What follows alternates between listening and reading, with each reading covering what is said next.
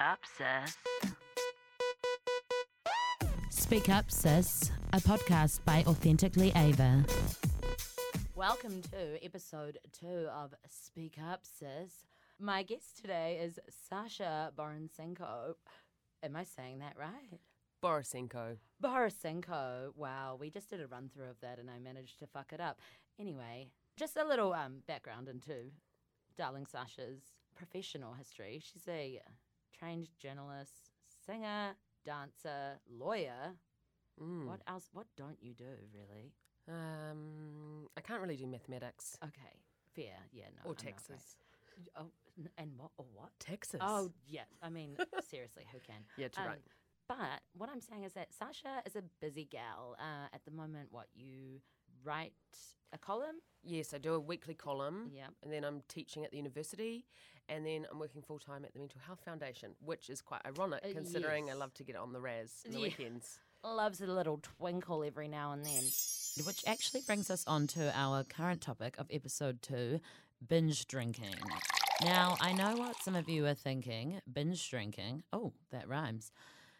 Some of you are thinking binge drinking is not a modern issue because it's been around since the beginning of time. But it turns out that it's getting worse because our modern lives are stressing us the fuck out and we are looking for a remedy. I know I'm guilty of adult binge drinking. What about you, my sis? Well, I'm quite the proficient when it comes to binge drinking, unfortunately. Hey, me too. I definitely have reined in my binge drinking since I've been at university.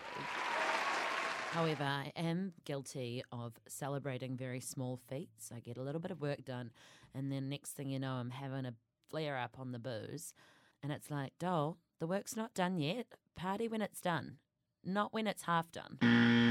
I feel like you're very productive. It must be the Russian in you. Yes, I come from a long line of alcoholics, definitely. But I have been thinking about same. this quite recently.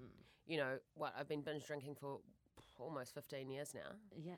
Well, that's Yeah. the thing is, like in high school, it's cool. I remember that was what you did. It was like, who can drink the most? And I remember I was like, Ava with the bloody Iron Guts Gerard, and we would funnel Cody's 12%, and that was cool. Like now looking back on that, I'm like, that is disgusting.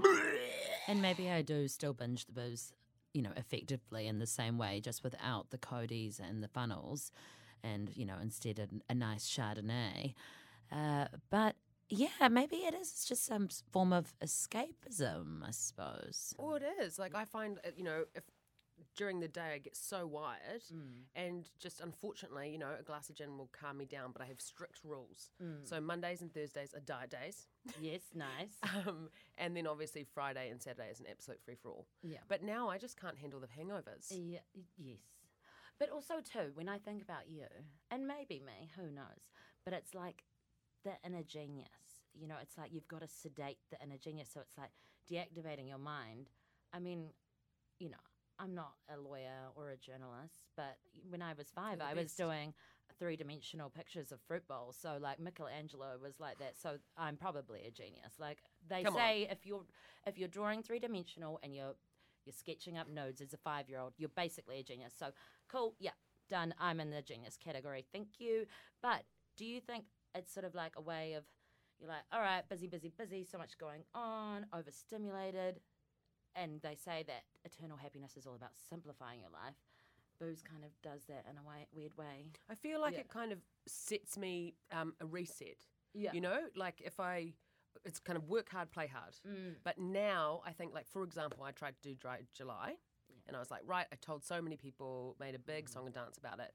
Lasted one day. I had a drink of wine on a Tuesday.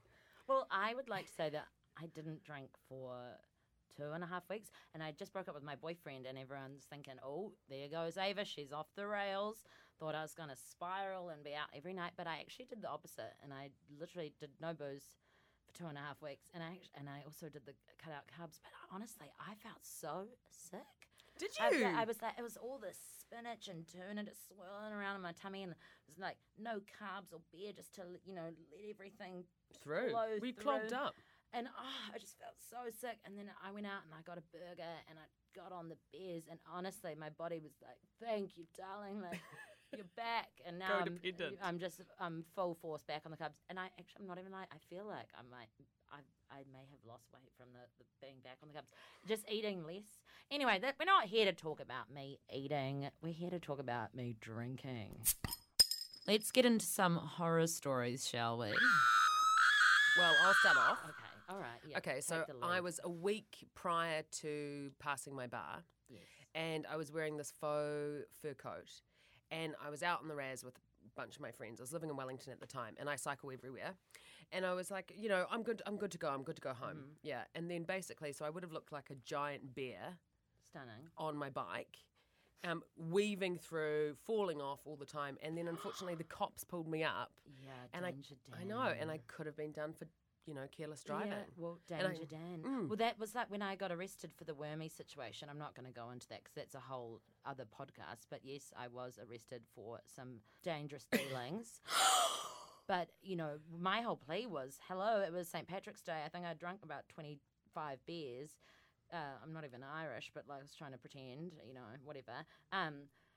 Point being is that I would never have done that in my, day-to-day life, whatever, these horrendous crimes But maybe you wanted to do that. Yeah, but it was, The inner and ego. to be fair, the whole Wemmy's thing I was doing amongst friends.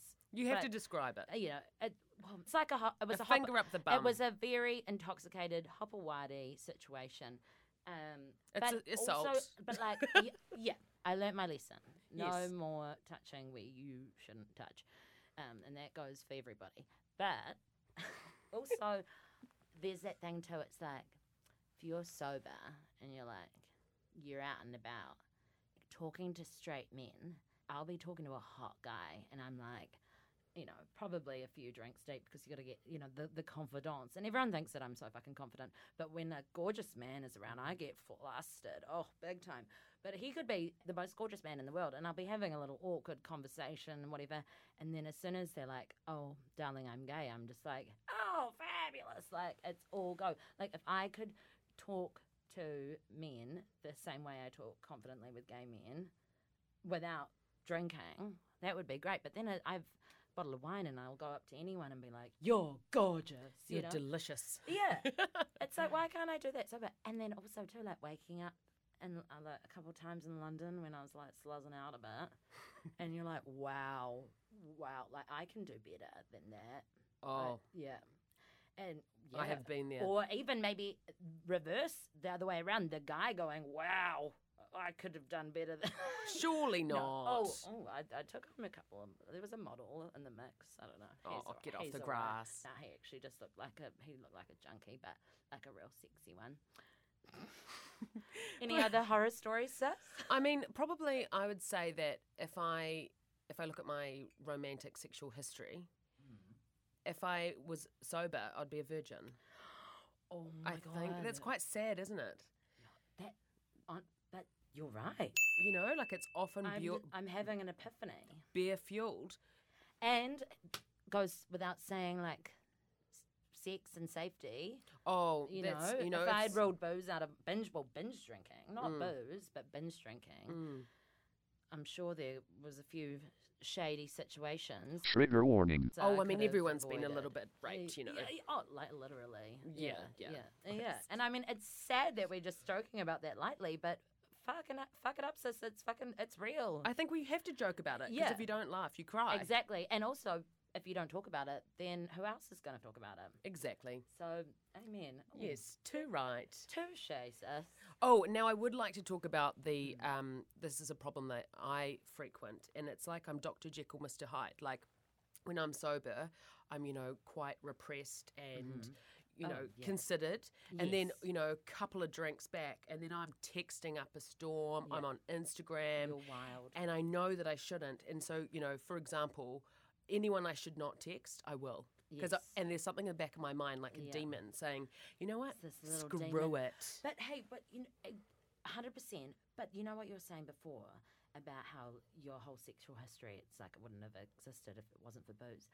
I also, not to say I thank alcohol, but I do think that those booze nights, like binging the booze, like, yes, it's bad and whatever. I do think it kind of paved a way for me just to be like, fuck it, I'm going to be like this all the time. Not be a beast and go around bloody sexually harassing people. Oh, I said it. But to kind of take that outlandishness Confidence. and be like, actually, I don't need to drink to be bold and, you know, and be shocking. And to be your best self. Yeah, I can do that. I can do that all the time. And I think I was like 23 to 25. It was like I finally just stopped giving a fuck. Yes. And then it was like people were celebrating me more. Not like celebrating me, but it's just like, yo, go Ava. Like you're out there in the world just Get it, girl. flipping your hair and doing your crazy shit with your crazy limbs and your weird tongue. And, Hey, hon. yeah, hey, horning around. If any of you know me well enough, yeah, like I'm a pretty loose lady. But like people in my class, my tutor, he will know directly. Like I'm like that all the time. You are. But it wasn't the case. Like when I was younger, it was more. Well, you were shy. timid. Oh, God, I wouldn't say shy. Definitely a little bit. I held back a little bit. But I think it's kind of you finding yourself and your identity. Who am I? And especially in New Zealand, everyone kind of knows each other, so we all kind of self-censor each other. And then it's very, unless you're around people who are comfortable with themselves or eccentric people, you know, you don't feel that freedom to just kind of be who you want to be. Exactly. We need those eccentric peeps in our lives, don't we? Well, but I have Then it actually gets found. very noisy. I was talking about this situation with a friend. We were talking about how having a dinner party, and you know everyone's kind of outrageous and fun, but then it's problematic because some people aren't like that and they actually really hate it. Yes. But also, I think you can be outrageous and fun, but also know how to listen.